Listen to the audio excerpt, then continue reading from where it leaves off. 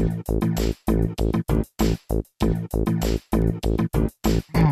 and welcome to Minter Dialogue, episode number 510. My name is Minter Dial, and I'm your host for this podcast, a proud member of a network called the Evergreen Podcast Network, based out of the US. For more information or to check out other shows on the network, please go and visit evergreenpodcast.com. There are lots of really interesting shows on it. This week's interview is with Rupert Robson, who studied philosophy of mind at Oxford University and pursued a career in banking until 2006, when he turned his attention to writing about how humankind might shape the world and in turn be shaped in the coming decades. The result is his book, The Sentient Robot, The Last Two Hurdles in the Race to Build Artificial Superintelligence. In this conversation with Rupert, we discuss his career path, the importance of the humanities in business, the soft and hard problems of consciousness, empathy and AI, the route to artificial superintelligence, the important ethical considerations, and how businesses might think about dealing with sentient machines. You'll find all the show notes on minterdial.com. And please go ahead and drop in a rating and review, and don't forget to subscribe to catch all the future episodes. Now for the show. Rupert Robson, how fun to have you on my show. I found you in a magazine. I reached out to you and you said, yeah, let's do it.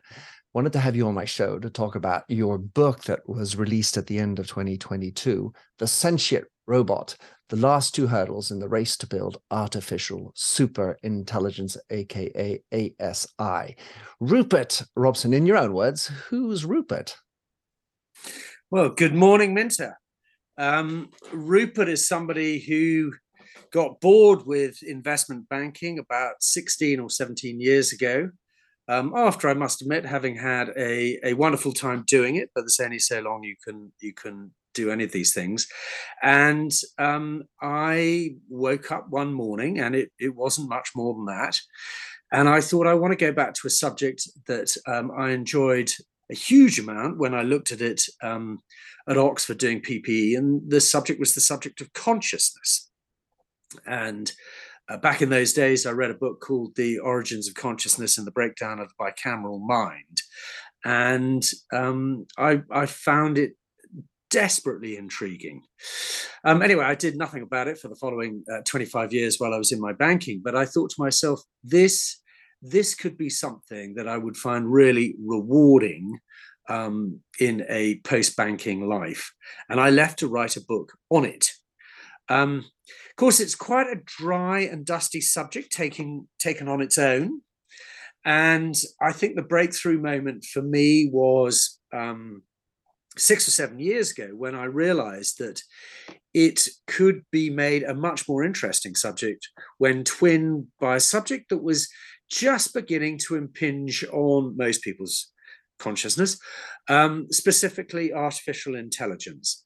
And the film world, of course, had got there ahead of me, and the TV world had got there ahead of me. But putting those two things together to create the book, The Sentient Robot, really has been my life alongside one or two other things for the last 15 years. And it's been one of the most rewarding things I've done in my adult life. It's brilliant. You describe it briefly in the book about how you were walking along with your wife in Kerala in India. Just tell us what was happening in that. What were you discussing in that conversation? I'd love to have been a fly on the wall. Well, I feel quite sorry for Georgina because, of course, I would subject her in the way that one does when one's thinking aloud, but it's even more fun to do so with a human being alongside you. Apparently. And I used to subject her to these sessions. And of course, walking along a beach is an ideal place to do it.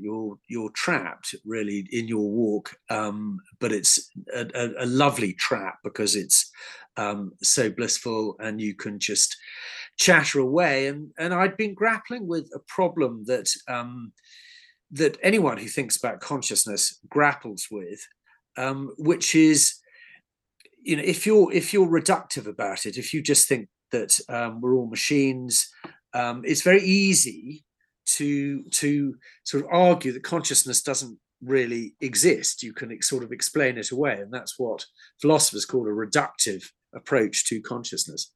But of course, the flip side is that if you don't go along with that, you sort of have to reinvent physics to come up with an alternative explanation of consciousness.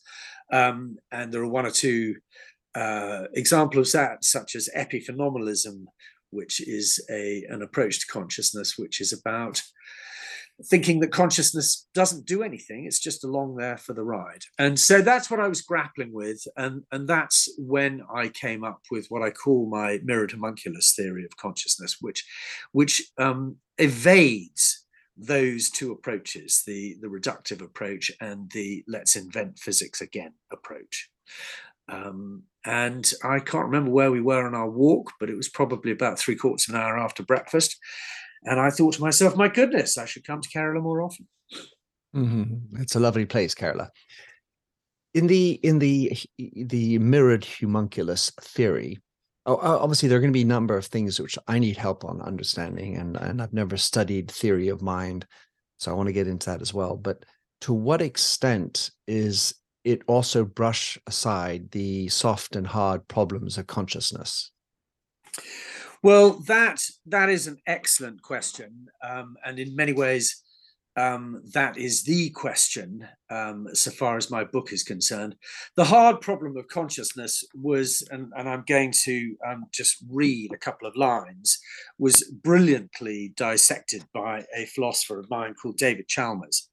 And he points out that when we do things, cognitive and behavioral functions are taking place in our brain. You've got all these neurons whizzing around in our brain, and it's sort of information processing if you think about it. And he says, why doesn't all this information processing go on in the dark, free of any inner feel? And if you stop to think about it for a moment, it's a really good question. Why do we need to feel the neurons whizzing around in our brain in order to make that information processing that they instantiate? Why do we need the inner field at all to allow the neurons to do their work? And that is the hard problem. And it's even been turned into a play, as I'm sure you know, by Tom Stoppard, called The Hard Problem. And the reason the mirrored homunculus theory gets around that is because it says, actually, consciousness is an illusion. And it's a very, very useful illusion. And you've got to go right back to babyhood to pick up on how that illusion might have arisen in the mind. And my theory is that as babies, we sense agency, we perceive agency in the people around us, most obviously our primary caregivers. We look at them, even as a baby, when we're not able to talk or think terribly deeply. We look at them and we recognize in them a difference between them and a refrigerator or a television or a football or whatever. We see a difference, and the difference that we perceive in our unthinking, non-verbal way is that they have agency. And through a particular type of neuron that we have on in our brains called mirror neurons, we import that, we mirror, we reflect that sense of agency in our own brains. Now, that, of course, is that's not it. That's not where the journey ends. Our brain, so when we import that sense of agency, what's actually happening is that a neuronal network is being built up in our brains. And the rest of the brain perceives that neuronal network as an entity, as an agent. And that is an illusion, but it is that illusion which is consciousness.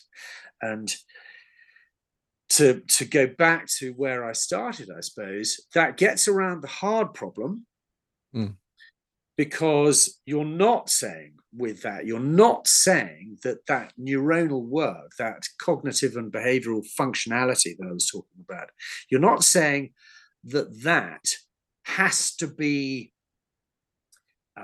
beefed up, so to speak, by consciousness in order to function. What instead you're saying is that that cognitive and behavioral functionality works with the agency to give you the feeling of consciousness through that illusion. It sounds quite complex in a way, if I'm honest, but any theory of consciousness sounds quite complex. The important thing is that it frees us from Chalmers' hard problem. Right. Well, listen, this is groovy. I had planned a few other questions, but we're going to dig in on this one a second here. So what I am hearing is that as a baby or a human, we observe the activation or the activity of the other, and we characterize that as some sort of agency that the other being or object has. And then through our mirror neuron system, we sort of replicate, or at least we mirror, of course, that, which when you're talking about robots sounds replicable, therefore, because you can replicate. And in way this relates into what I do in my field, which is the notion of empathy, and empathy within human beings, which will also allow for the agency of the other, and then to try to feel into that agency, but also cognitively, just to understand what is going on in the other person without necessarily feeling it.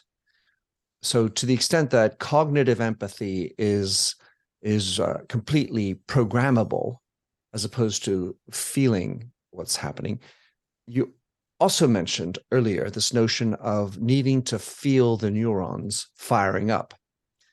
And that's going to be different than the notion of affectivity or feelings, right? It's more just a biological distinction you are making versus a machine's doing it.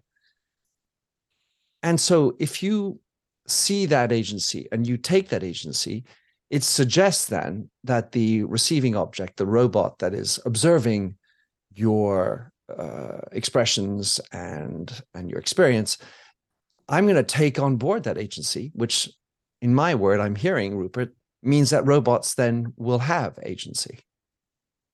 Yes, I think that is absolutely where we will wind up. And I think the controversial thing about that is that I think that's a good thing. And I've been asked many times, why on earth would one want to create a sentient robot? Why would one want robots with consciousness? And the answer, I believe, is that, and it goes back to some of the points you've just made about empathy. We need artificial superintelligences to be able to see the world through our eyes. And without that, we're in danger of falling into a world where we've created that powerful technology, and then we failed to be able to have any influence or control over how it develops, how it goes forward. If, on the other hand, we've designed it, obviously with other safeguards, but we've designed it ultimately with the ability, or not just the ability, the entrenched characteristic of seeing the world through our eyes, then I think we stand a much better chance of winding up with a technology that is beneficial for mankind, rather than ultimately hostile or just inadvertently an enemy of mankind. So in writing such a book, The Sentient Robot, as a writer, I always feel, or at least try to recognize how the writing of the book informs me and can alter me, and what impact it has in the research and so on. And there's also the bias or the perspective that we go into writing the book. I wanted to ask you, Rupert, how would you describe your perspective on humanity before and after the book? Very interesting question. I think before I wrote the book, I sort of had an instinct that we were not all that we cracked ourselves up to be, that we were a bit simpler than that. I mean, I think humans are inclined to put themselves on pedestals. That creates all sorts of problems. I think it makes us, in many senses, an enemy to the world in which we live. We think that we're the best, and I think that has contributed to some of today's problems. Most obviously, the impact on the environment. So I had that instinct, but I think what writing the book has firmed up in me is a belief that we truly are just machines, and that by virtue of evolution, these mirror neurons came along, and initially they were very useful in the context of imitation, and learning through imitation is something that we humans don't just do. There are other animals that would appear to do that, such as monkeys and the great apes. And so by virtue of these funny things that came along called mirror neurons that had this useful thing, we machines became conscious machines. And so I asked myself the question from time to time, does it matter that I'm absolutely convinced that I'm just a machine? Does it cause me to think about who I am and who other people are in a different way? And the truth is, not really. Because I still, even with that knowledge, I still have all the emotions that I had before. I still have all of my other reasoning capabilities that I had before. So I think about the world in a more dispassionate sense, but beyond that, it hasn't really altered the way that I look at things. I suspect you will have read Byron Reese's The Fourth Age, which essentially he lays out how our filters will. He for example says, either you believe we're a machine or we're not. And there are 4 different perspectives that he lays out that help to understand the filter with which we reading his book and understanding life in general. So that was tremendously interesting. I feel that in thinking we're a machine, the word dispassionate seems to be totally appropriate, and would tend to regard emotions as a lesser concept. Yes. I tackle this head on in the book, and I cite the work of a neuroscientist called Antonio Damasio, who has done 1 or 2 fascinating observations and experiments where he found that people who had damage to the emotion parts, regions of their brain, became, curiously, counterintuitively, became much less good at making decisions. And the way I described it in the book is by saying that the cognitive capabilities of our brains tell you how to get there, but you need the emotional regions of our brains to tell you where there is. Cognition on its own won't set the goal. That's what emotions are for. So I think that actually emotions are of fundamental importance to the human being.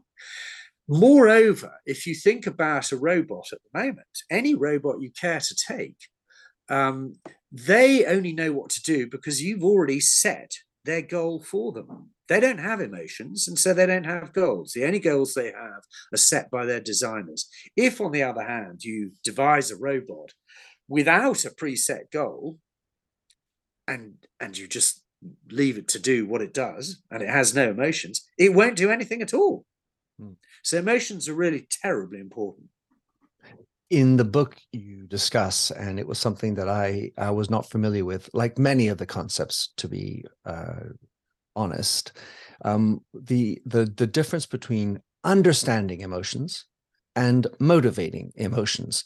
Because I was like, Oh, whoa. What is an emotion that understands versus an emotion that motivates? I have generally thought of emotions as motions, therefore movements.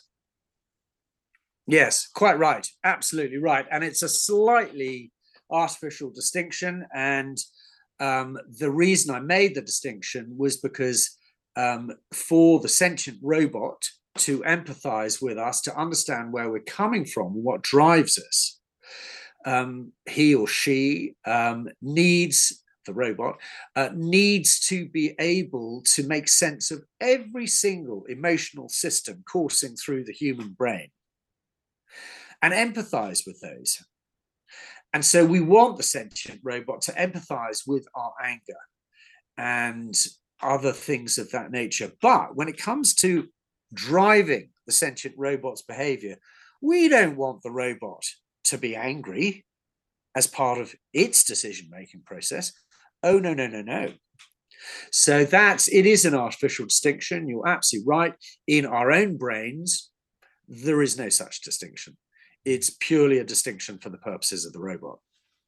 Hi, my name is Sarah, and I want to tell you about my podcast called Can I Offer You Some Feedback? I'm a business consultant and executive coach with over 20 years' experience in change management, leadership development, and naturally providing feedback to high performers. My podcast is for those of you who have a complicated relationship with feedback, whether giving, receiving, avoiding, or seeking. Feedback is essential for our development. In each episode, you'll hear from real people across industries with their ideas, perspectives, and best practices on feedback. I'll also be sharing business bites with you, simple explanations of organizational tools, management techniques, and leadership philosophies that will help you and your businesses thrive. You can listen to Can I Offer You Some Feedback on your favorite podcast app or learn more at evergreenpodcasts.com.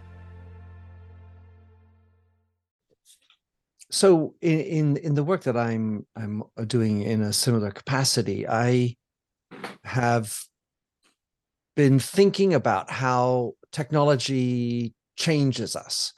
And so in Thomas Kuhn's sort of explanation of the paradigm shifts, how calculus was instrumental in changing our way of understanding the future and electricity and acoustics and all sorts of different things.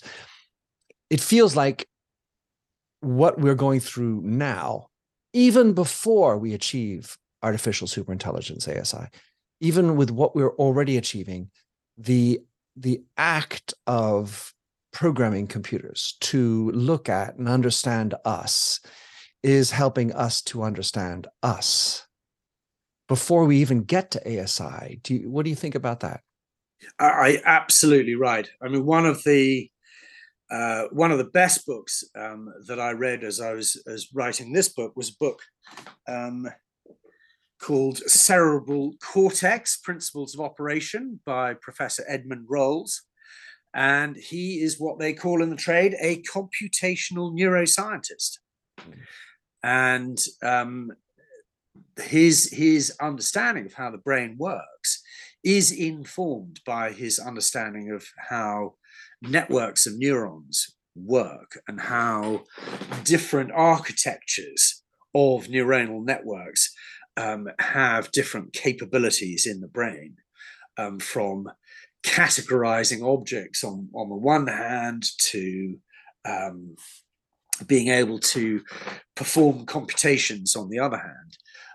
Another example, I suppose, where the two things come together would be given by DeepMind, which is the Google.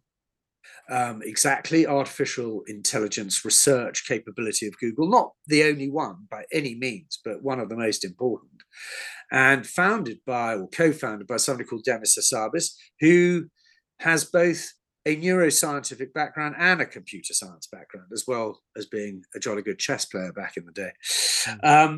So and many of the principles by which DeepMind does its work use reinforcement learning, which is an AI methodology which bears uncanny parallels to the way that the human brain works. If you think about the dopamine system to sort of put it at its simplest. So the two go together, and I think that's a very, very healthy thing. Again, I don't think we want to design artificial superintelligence in a way that is alien to humanity. I think it needs to be dovetailed with humanity so that it is as beneficial to humanity as possible. Well, then coming back to my earlier question, which is our vision or your vision of humanity, because if it's just to dovetail, let's assume then you have a positive vision of humanity to be comparable to, or is ASI to help us become better at humanity? Very good question. And actually, I mean, as we all know, some of the early examples of machine learning can wind up with all sorts of frightful outcomes, typically biases and so on and so forth. There's the wonderful story of Microsoft's early chatbot, Tay, which was trained on Twitter and wound up being a foul-mouthed chatbot that had to be taken off the airways 24 hours later. So yeah, it's a very, very good observation.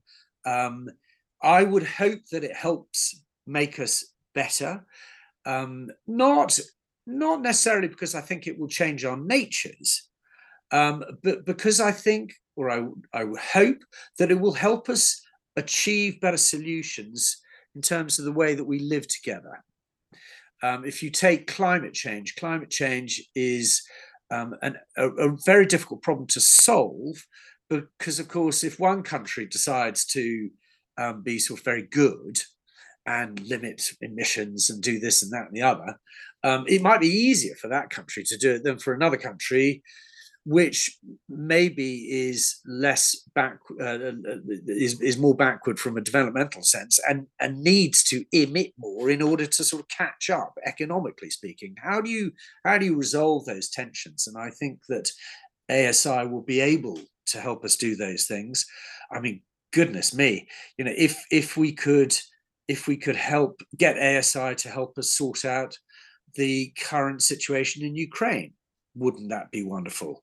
Help us sort out the situation in Taiwan. Wouldn't that be wonderful? It goes on and on and on. And I know that sounds laughable, but there's been some fantastic steps forward just in the last 18 months with respect to AI playing games anonymously, such as Stratego, if that's how you pronounce it, and diplomacy, and doing fantastically well.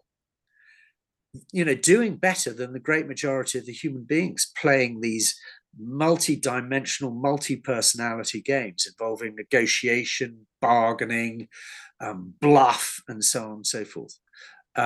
So I think it can help optimize solutions rather than necessarily changing our basic natures. It seems, Rupert, to bring up the combination, let's put it that way, of progress and ethics. What is good? And let's just circle back to an area I wanted to talk about, which is your banking, because you spent so much time in banking. And I'm just wondering what a brain like yours, a mind like yours, was doing in the banking world, and to what extent your philosophy of mind and all your PPE study impacted the way you were as a banker. If I'm brutally honest, very little. PPE was one thing and very enjoyable to do.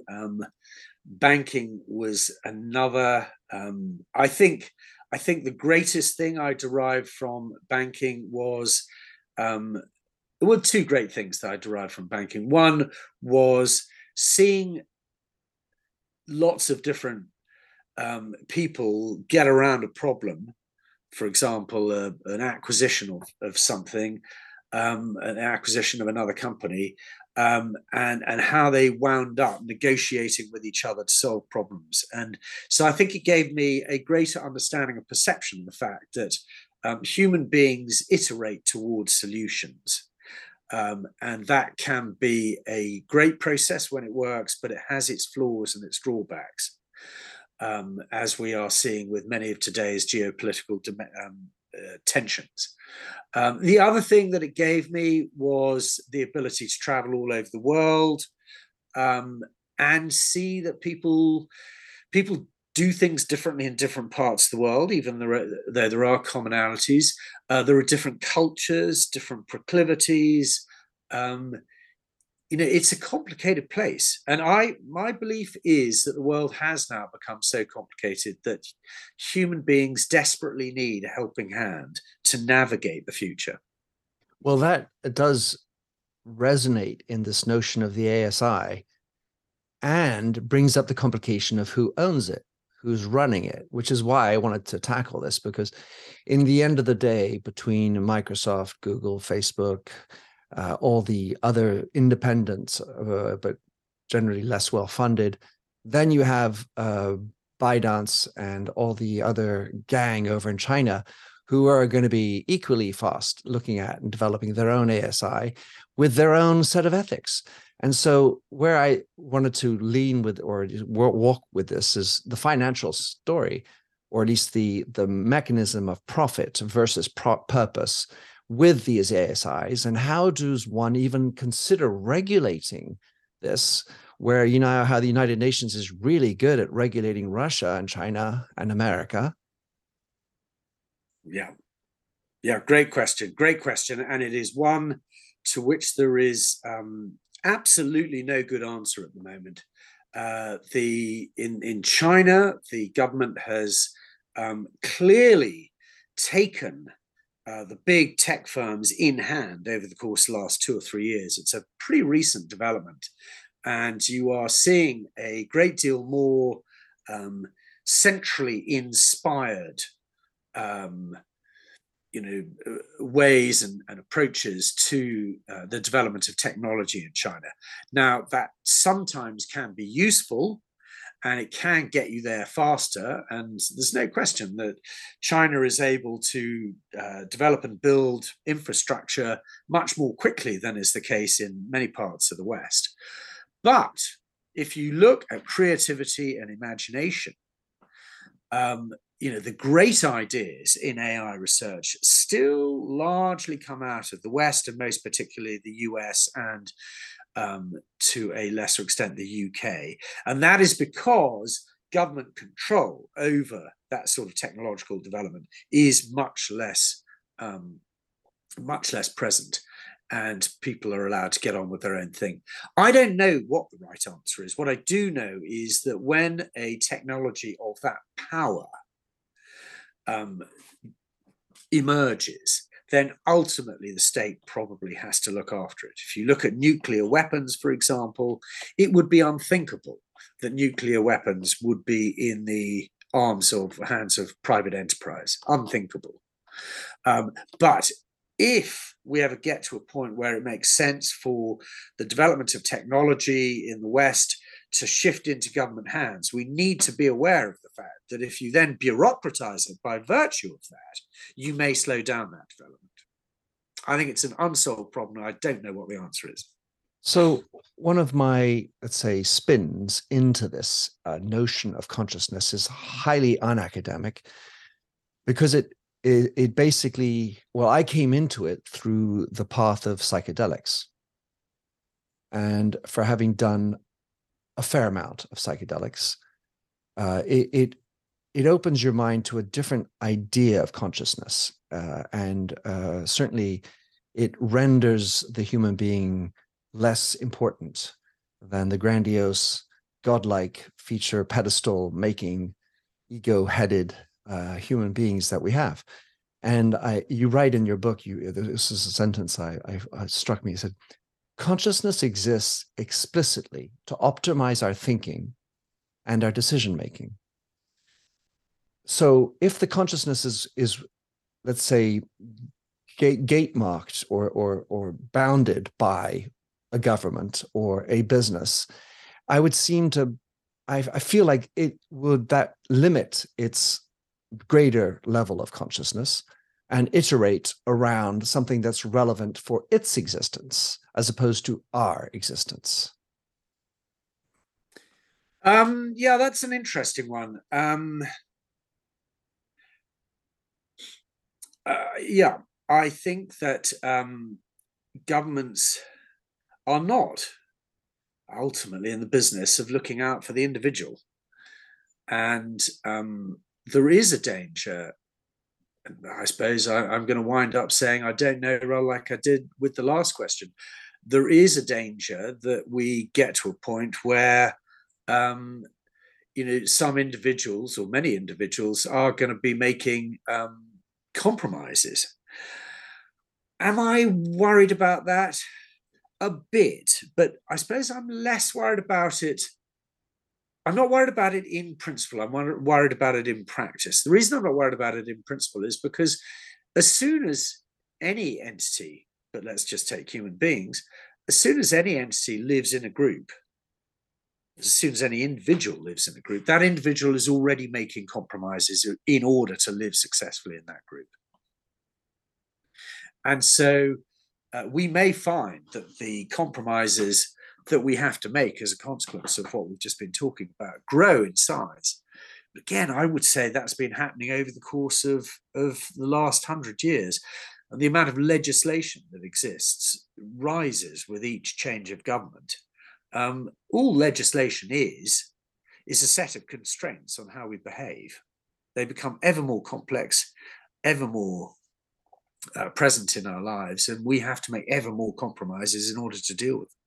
Well, it sounds like being a lawyer is a career for the future. If you had in front of you, Rupert, a class full of young, eager generation, what role would you see humans playing in a world with these incredibly more intelligent machines? How can we ensure that humans remain relevant, powered in this scenario? It's a very good question, Matt, because it's one that the technology firms are taking on board in quite a big way. There was a time, pretty recent as well, when you could describe the average employee at a technology firm, and that average employee would pretty much encompass every employee. They'd all look the same.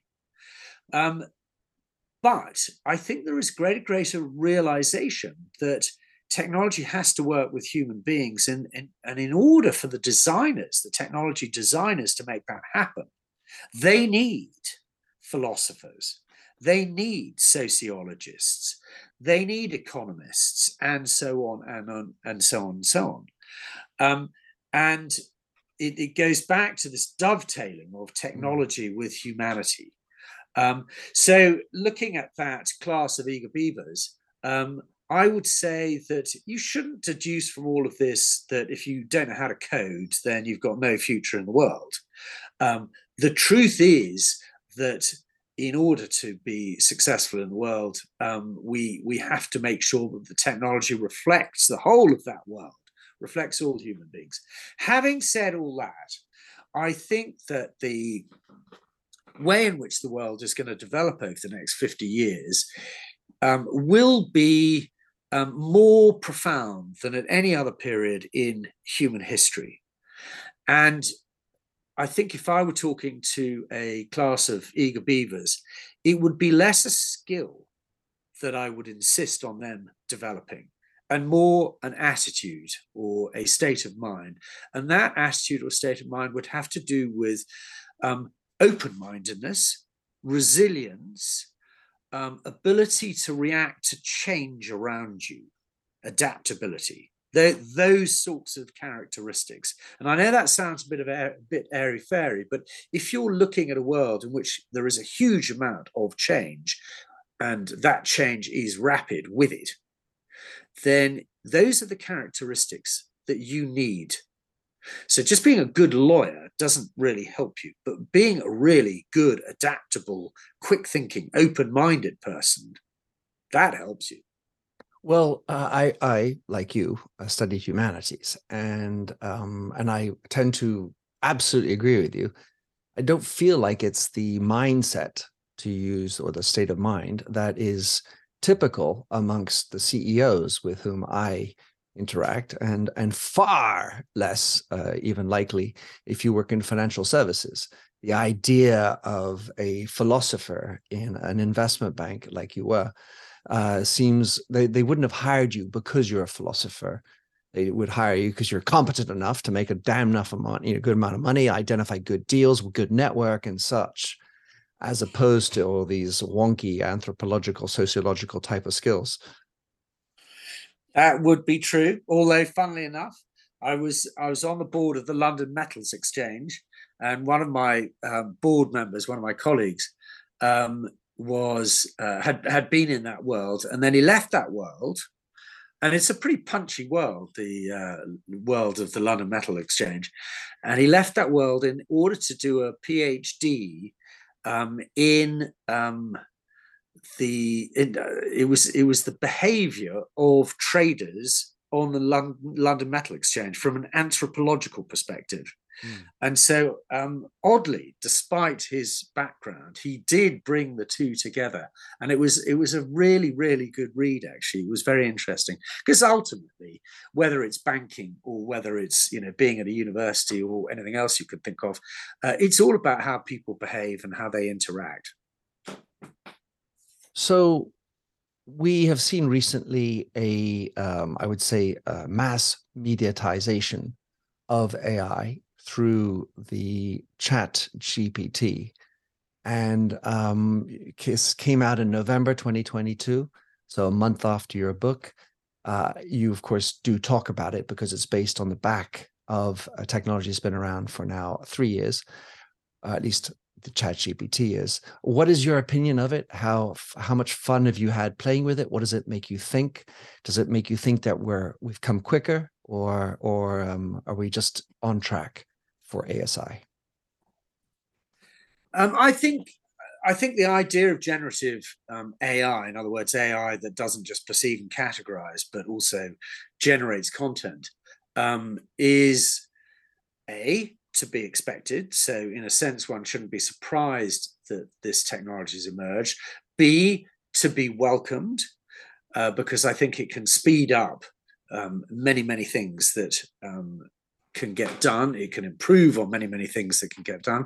And funnily enough, my son is a creative in the advertising world, and he now routinely uses Chat GPT in order to help spark ideas, in order to, rather like you did, come up with questions as an alternative or as an addendum to questions they've already come up with in your own mind. So I think it's fantastically useful. I think that, as is often the case with these sort of apparently new things that aren't quite as new as the media would see them, it's slightly less impressive than one might imagine, because it doesn't address some of the key holes in AI capability that exists. So just because it's Chat GPT and it's amazing in many ways, it still can't do common sense. Just because it's Chat GPT and it's amazing in many ways, it doesn't mean to say that it always talks in an intelligent way. It can sometimes spout complete cobblers. Well, wouldn't you say that's true of humanity? We're not. If we can't code common sense, does that not also reflect on the fact that we don't have common sense? I think we do have common sense. I think we just don't know how the brain does it. And at the moment, we don't have a clue, therefore, how to get AI to do it. And I think there are other things that are perhaps less visible in the media that are going on at the moment that are possibly more important. So, for example, DeepMind a few months ago came out with an algorithm that is capable of, albeit in a virtual world, is capable of handling entirely new problems that it's never come across before. So ChatGPT, the reason it can come up with lots of great conversation is because it's come across pretty much all the conversation in the world beforehand. And so it's just predicting from that. Wow, what about an algorithm? What about an AI capability that can actually come across something completely new, a new problem, and solve it? And this is what DeepMind came out with a few months ago, albeit, as I say, within a virtual world. So it doesn't have all of the uncertainties of the real world. And so I'm not going to say that this new artificial general intelligence, as you might call it, is suddenly going to be appearing on the street near you soon. It won't be. But the fact is, the technology is there. And to my mind, that sort of general intelligence technology is in many ways more important than ChatGPT. That makes sense. So if you have a lot of the people listening are working in business or entrepreneurs, and so if you're working in an enterprise or as an entrepreneur, what advice would you give them? This is my last question for you. What advice should you give them with regard to all these developments in AI, and what do you think stands out as something that is really urgent for them to think about? Well, funny enough, going back to GPT, I think actually that's quite a good example. I think every mid-sized and large business needs to have somebody on board who is following these sorts of developments and thinking about how these developments are going to change the business model. So ChatGPT is a fascinating one because it's not out there on its own. Alphabet or Google has got its own chatbot. Bard. There's actually, they've got more than one. Lambda is possibly the most famous one because, of course, one of their employees said last year that they legitimately believed that Lambda was a person. There's another Alphabet at the expense of his job.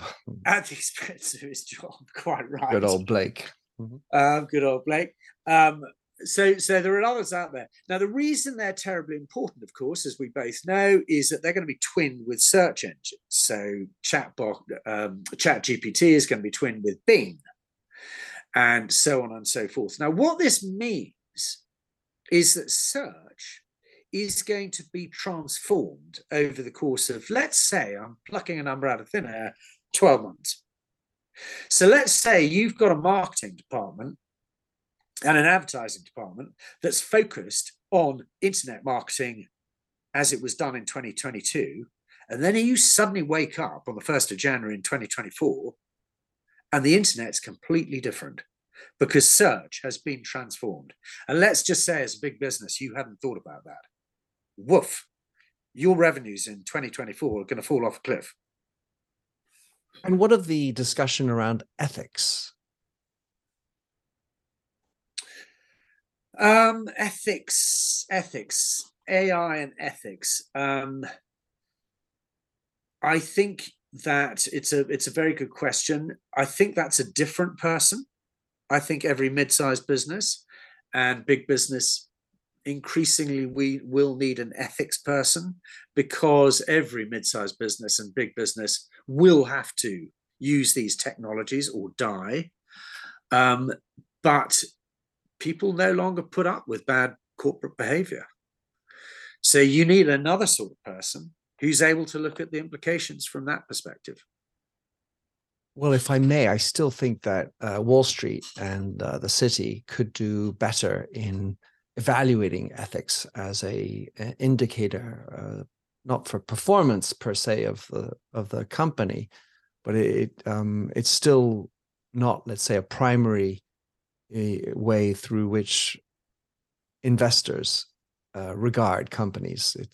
It may exist in certain pools, certain maybe enlightened people, but not quite yet in Wall Street, for the people that I know anyway. Yeah, that's probably fair. But do you know what? We slightly owe that to the fact that the corporation as an entity was invented whenever it was, 300 years ago, give or take.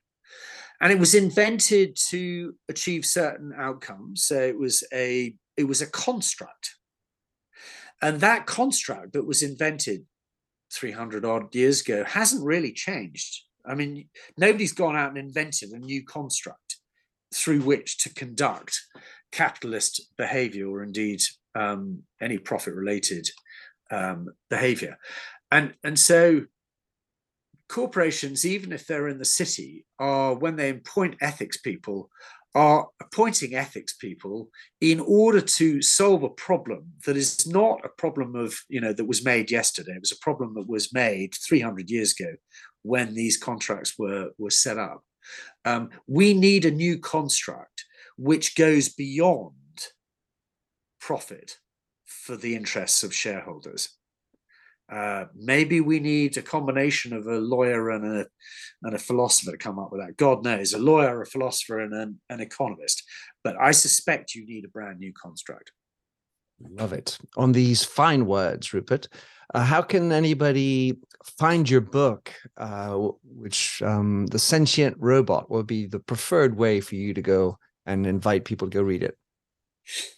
As you might imagine, I'm going to recommend a technological vehicle that's been around for 20 years now, and it's called Amazon. Indeed. A friend for convenience. Splendid, Rupert. I really appreciate it. You and I chatted a little bit beforehand. You got some other projects in mind. That's the good term. Looking forward to staying in touch and following what you're up to. Thanks very much, and encouraging everybody to go check out the Sentient Robot. Thank you very much, Minter. Thanks for having listened to this episode of the Minter Dialogue podcast. If you like the show and would like to support me, please consider a donation on patreon.com/MinterDial. You can also subscribe on your favorite podcast service. And as ever, rating and reviews are the real currency for podcasts. You'll find the show notes with over 2,000 and more blog posts on minterdial.com. Check out my documentary film and 4 books, including my last one, You Lead, How Being Yourself Makes You a Better Leader. And to finish, here's a song I wrote with Stephanie Singer, A Convinced Man.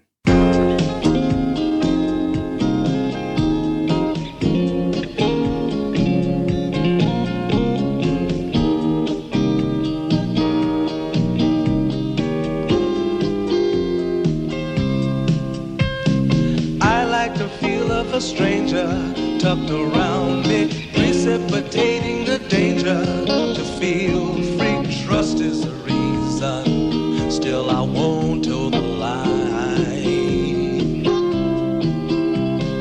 I sit here passively, hope for your respect, anticipating the thrill of your intellect. Maybe I tell myself there's no use in me lying. I'm a convinced man, building an urge. I'm a convinced man, to live and die submerged. A convinced man, in the arms of a woman. I'm a convinced man, challenge my fate. I'm a convinced man, competition's innate. A convinced man, in the arms of a woman. Despise revenges and struggle with deceit. Live for the challenge so life's not incomplete. What's wrong with challenge? I know soon we all die. I like the feel of a stranger tucked around me, precipitating the danger. To feel free, trust in my reason, and let me show you why. I'm a convinced man, practicing my lines. I'm a convinced man, here in these confines. A convinced man, in the arms of a woman. I'm a convinced man, put to the test. I'm a convinced man, I'm ready for an arrest. I'm a convinced man, in the arms of a woman.